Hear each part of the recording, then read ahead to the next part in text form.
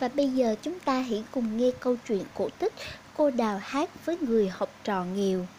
Ngày xưa, có một đứa bé thông minh tên là Nguyễn Kỳ. Mẹ mất sớm, cha lấy vợ khác. Kỳ bị dì ghẻ hành hạ ác nghiệt nên phải bỏ nhà mà đi. Lang thang khắp nơi, Kỳ gặp một cụ cử cho ở lại nhà và cho học chữ.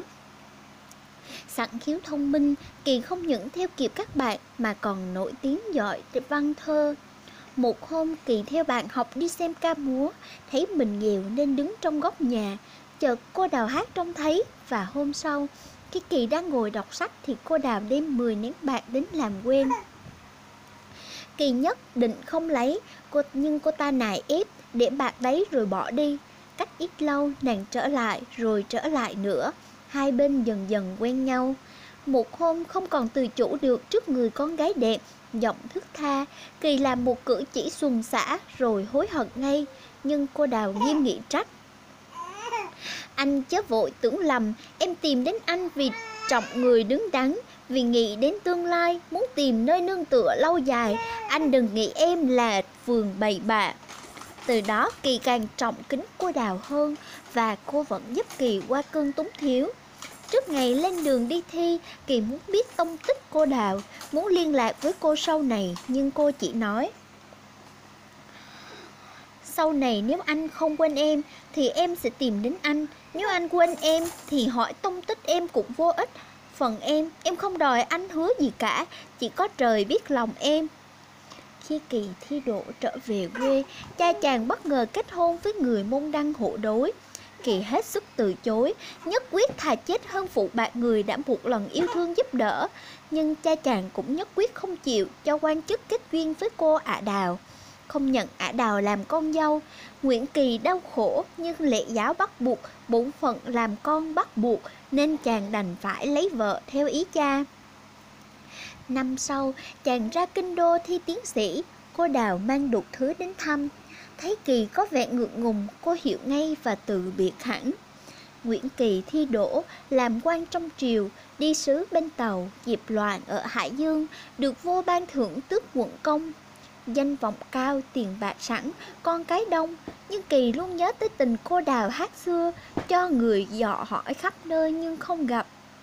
Một hôm, trong bữa tiệc tại nhà người quan bạn, Kỳ đã tình cờ gặp lại cô Đào. Bấy giờ nàng đã có chồng làm lính, nhưng nay chồng đã chết, chỉ còn có mẹ già yếu bền. Nàng phải trở lại nghiệp hát để nuôi mình và nuôi mẹ. Nguyễn Kỳ cố mời hai mẹ con về ở trong dinh, nàng đành chấp nhận. Kỳ đành cho mẹ con ngôi nhà riêng và không để cho thiếu thốn vật gì. Một năm sau bà cụ mất, Nguyễn Kỳ cho chôn cất trọng thể. Xong rồi nàng cảm ơn và xin phép từ biệt. Nguyễn Kỳ không giữ lại được, nài nỉ nàng nhận lái vài nén bạc, nàng cũng từ chối mà ra đi. Câu chuyện đến đây là kết thúc rồi. Bây giờ chị Thỏ Trắng sẽ kể cho các bé nghe câu chuyện cổ tích chị Hằng. Ngày xưa nơi ven rừng kia có một bác tiều phu chuyên đốn những cây tre, bó lại đem ra chợ bán kiếm tiền sinh sống. Một hôm, bác ngạc nhiên thấy một vòng sáng quanh gốc tre bác vừa đốn. Ghé mắt nhìn, bác thấy một em bé nhỏ xíu bằng ngón tay đang khóc. Mặt em sáng như mặt trăng. Bác tiều phu liền bế đem về nuôi. Vì bác không có con cái, bác đặt tên cho bé là Hằng Nga. Từ khi nuôi bé Hằng Nga, ngày nào vào rừng kiếm củi, bác cũng nhặt được những đồng tiền vàng văng vãi. Hằng Nga lớn lên xinh đẹp tuyệt trần, người nàng sáng lên êm dịu, da trắng như tuyết, mắt đen láy và môi đỏ như trái chín mọng. Khi Hằng Nga lên 16, không ngày nào không có những chàng trai đem những lễ vật ngọc ngà châu báu đến xin cưới nàng. Nhưng nàng nhất mực từ chối. Đêm Hằng Nga xõa tóc nhìn lên trăng, nước mắt trào ra trên đôi má xinh đẹp. Khi bố mẹ hỏi, Hằng Nga trả lời: "Ngày xưa con là nàng tiên trên trời, có bổn phận trông coi mặt trăng. Vì một lỗi lầm con bị đày xuống trần gian, nhờ bố mẹ nuôi con khôn lớn. Ơn chưa kịp trả thì ngày rằm tháng 8 này, một đội lính đến rước con trở lại mặt trăng. Nghĩ đến bố mẹ ở lại, con không cầm được nước mắt. Ông bà nhà quê loan tin ra cho dân làng, người ta tìm cách chống lại lính nhà trời để giữ Hằng Nga ở lại trần gian. Đúng đêm rằm, khi mọi người đang nhìn lên mặt trăng, thì một đám mây kéo đến bao phủ nhà Hằng Nga. Đám lính nhà trời chính là những cô tiên nữ uyển chuyển đi đón Hằng Nga lên kiệu về trời. Mọi người bỡ ngỡ và thương tiếc. Hằng Nga nói với bố mẹ nuôi: bố mẹ đừng buồn, từ nay mỗi khi vào ngày rằm tháng 8, con sẽ trở lại thăm bố mẹ. Thế là mọi người sống trong hy vọng, chờ ngày Hằng Nga trở lại thăm trần gian.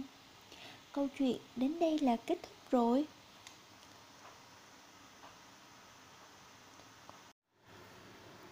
Hôm nay chị Thỏ Trắng sẽ kể cho các bé nghe về câu chuyện sự tích cây chổi nhé. Ngày trước ở trên cung đình của nhà trời, có người đàn bà rất khéo tay. Bà nấu ăn rất ngon, những thứ bánh trái mà bà chế ra đều là tuyệt phẩm cả. Chỉ cần nếm qua những món ăn ấy, lại không cách nào quên được hương vị của nó. Vì thế bà được Ngọc Hoàng Thượng Đế giao cho trách nhiệm trông nom toàn bộ chuyện nấu nướng ở thiên trù. Tuy nhiên thì bà lại có tật ăn vụng, cũng rất là tham lam nữa. Lệ của nhà trời đã quy định rất rõ ràng, người hầu kẻ hạ có thức ăn riêng, không bao giờ được phép đụng chạm tí gì tới ngự thiện, kể cả đó là đồ mà Ngọc Hoàng bỏ thừa. Nhưng mà những luật lệ ấy cũng không thể nào ngăn cản được những người thèm khát và đã nổi lòng tham.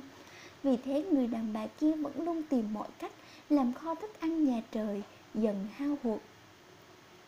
Bà ta tuy tuổi cũng đã quá xuân rồi, nhưng lại rất yêu lão chăn ngựa của thiên đình. Mà đời sống thường ngày của đám người chăn ngựa ở cõi trời chẳng khác chi dưới cõi đất cả, đều rất cực khổ và khó khăn.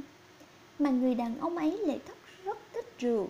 Kể từ khi ông ta gặp được người đàn bà kia thì lại thêm thói thèm đồ ăn ngon.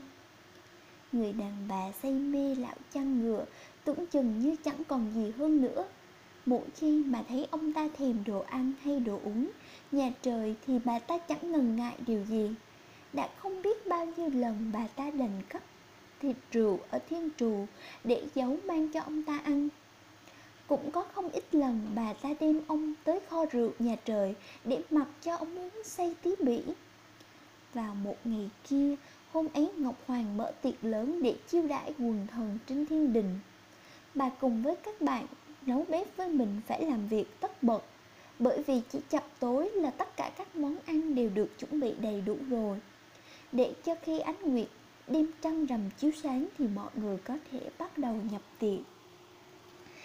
Tuy nhiên, vào giữa lúc mà cỗ đang được dọn lên mâm, ở đằng xa kia bà lại nghe được tiếng của lão chăn ngựa đang hát. Biết là ông đến tìm mình nên bà lại lật đật chạy ra đón. Sau đó bà đưa ông giấu vào trong một góc chàng. Bà ta đem mấy chén rượu cho ông ta, đó là thứ rượu ngon nhất thiên tào. Sau đó lại phải đi ra để làm cho xong mẻ bánh hạt nhân dang dở. Bởi vì lão chăn ngựa vừa cho đàn ngựa đến bên sông tắm về, khi bưng bát cơm hẩm của mình thì ông ta lại sực nhớ tới những thứ rượu thịt giờ đang ê chề trong thiên trù. Vì thế nên mới vội vã lần mò đến. Ở trong gác chạng tối tăm, ông uống ực liền mấy chén rượu và làm mấy lấy rất khoan khoái. Những chén rượu này quả là tuyệt hảo, hơi men thấm vào khiến ông ta choáng váng.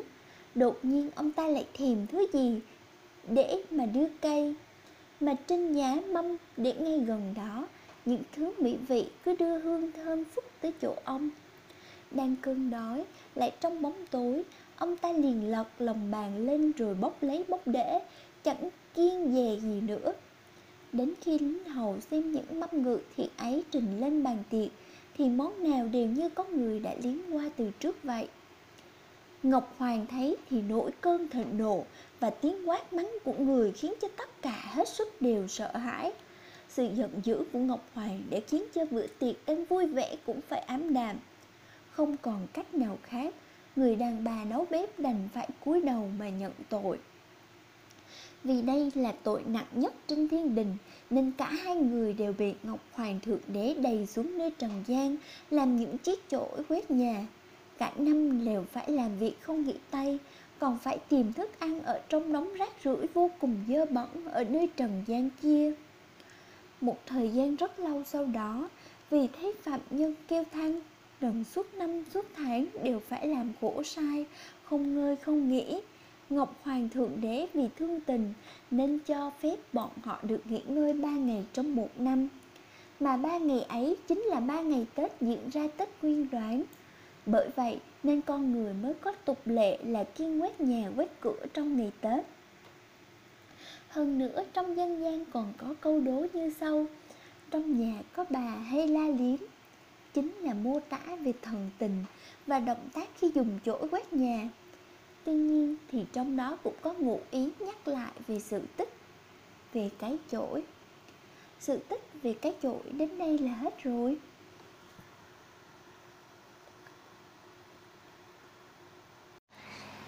Hôm nay chị Thỏ Trắng sẽ kể cho các bé nghe câu chuyện cổ tích Ba Lưỡi Rìu. Xưa có một anh chàng tiều phu nghèo, cha mẹ anh bệnh nặng qua đời sớm. Anh phải sống mồ côi cha mẹ từ nhỏ và tài sản của anh chỉ có một chiếc rìu. Hằng ngày anh phải xách rìu vào rừng để đốn củi, bán để lấy tiền kiếm sống qua ngày. Cạnh bìa rừng có một con sông nước chảy rót xiết. Ai đó lỡ trượt chân rơi xuống sông thì rất khó bơi vào bờ. Một hôm, như thường ngày, chàng tiều phu vác rìu vào rừng để đốn củi. Trong lúc đang chặt củi cạnh bờ sông thì chẳng may chiếc rìu của chàng bị gãy cán và lưỡi rìu quăng xuống sông. Vì dòng sông nước chảy quá xiết nên mặc dù biết bơi nhưng anh chàng vẫn không thể xuống sông để tìm lưỡi rìu. Thất vọng, anh chàng tiều phu ngồi khóc than thở. Bỗng từ đâu có một ông cụ tóc trắng bạc phơ, râu dài, đôi mắt rất hiền từ xuất hiện trước mặt chàng. Ông cụ nhìn chàng tiều phu và hỏi: này con đang có chuyện gì mà ta thấy con khóc và buồn bã như vậy? Anh chàng tiều phu trả lời ông cụ: thưa cụ, bố mẹ cháu mất sớm, cháu phải sống mồ côi từ nhỏ, gia cảnh nhà cháu rất nghèo, tài sản duy nhất của cháu là chiếc rìu sắt và bố mẹ cháu trước lúc qua đời để lại. Có chiếc rìu đó cháu còn vào rừng đốn củi kiếm sống qua ngày, giờ đây nó đã bị rơi xuống sông, cháu không biết lấy gì để kiếm sống qua ngày nữa, vì vậy cháu buồn lắm cụ ạ. Ông cụ đáp lời chàng tiều phu: ta tưởng chuyện gì lớn, cháu đừng khóc nữa, để ta lặn xuống sông lấy hộ cháu chiếc rìu lên. Dứt lời, ông cụ lao mình xuống dòng sông đang chảy rất xiết. Một lúc sau, ông cụ ngoi lên khỏi mặt nước, tay cầm một chiếc rìu bằng bạc sáng loáng và hỏi chàng tiều phu nghèo: đây có phải lưỡi rìu mà con đã làm rơi xuống không? Anh chàng tiều phu nhìn lưỡi rìu bằng bạc, thấy không phải của mình nên anh lắc đầu và bảo ông cụ: không phải lưỡi rìu của cháu cụ ạ, lưỡi rìu của cháu bằng sắt cơ. Lần thứ hai, ông cụ lao mình xuống dòng sông chảy xiết để tìm chiếc rìu cho chàng tiều phu. Một lúc sau, ông cụ ngoi lên khỏi mặt nước, tay cầm chiếc rìu bằng vàng và hỏi chàng tiều phu: đây có phải là lưỡi rìu mà con đã sơ ý làm rơi xuống sông không? Anh chàng tiều phu nhìn lưỡi rìu bằng vàng sáng chói, anh lại lắc đầu và bảo: không phải là lưỡi rìu của con cụ ạ. Lần thứ ba, ông cụ lại lao mình xuống sông và lần này khi lên, ông cụ cầm trên tay là chiếc rìu bằng sắt của anh chàng tiều phu đánh rơi. Ông cụ lại hỏi: vậy đây có phải là lưỡi rìu của con không? Thấy đúng là lưỡi rìu của mình rồi, anh chàng tiều phu reo lên sung sướng: vâng cụ, đây đúng là lưỡi rìu của con cảm ơn cụ đã tìm hộ con lưỡi rìu để con có cái đốn củi kiếm sống qua ngày. Ông cụ đưa cho anh chàng tiều phu lưỡi rìu bằng sắt của anh và khen: con quả thật là người thật thà và trung thực, không hề ham tiền bạc và lợi lộc. Này, ta tặng thêm cho con 2 lưỡi rìu bằng vàng và bạc này. Đây là quà ta tặng con cứ vui vẻ nhận. Anh chàng tiều phu vui vẻ đỡ lấy 2 lưỡi rìu mà ông cụ tặng và cảm tạ. Ông cụ hóa phép và biến mất. Lúc đó anh chàng tiều phu mới biết rằng mình vừa được buộc giúp đỡ. Câu chuyện đến đây là hết rồi.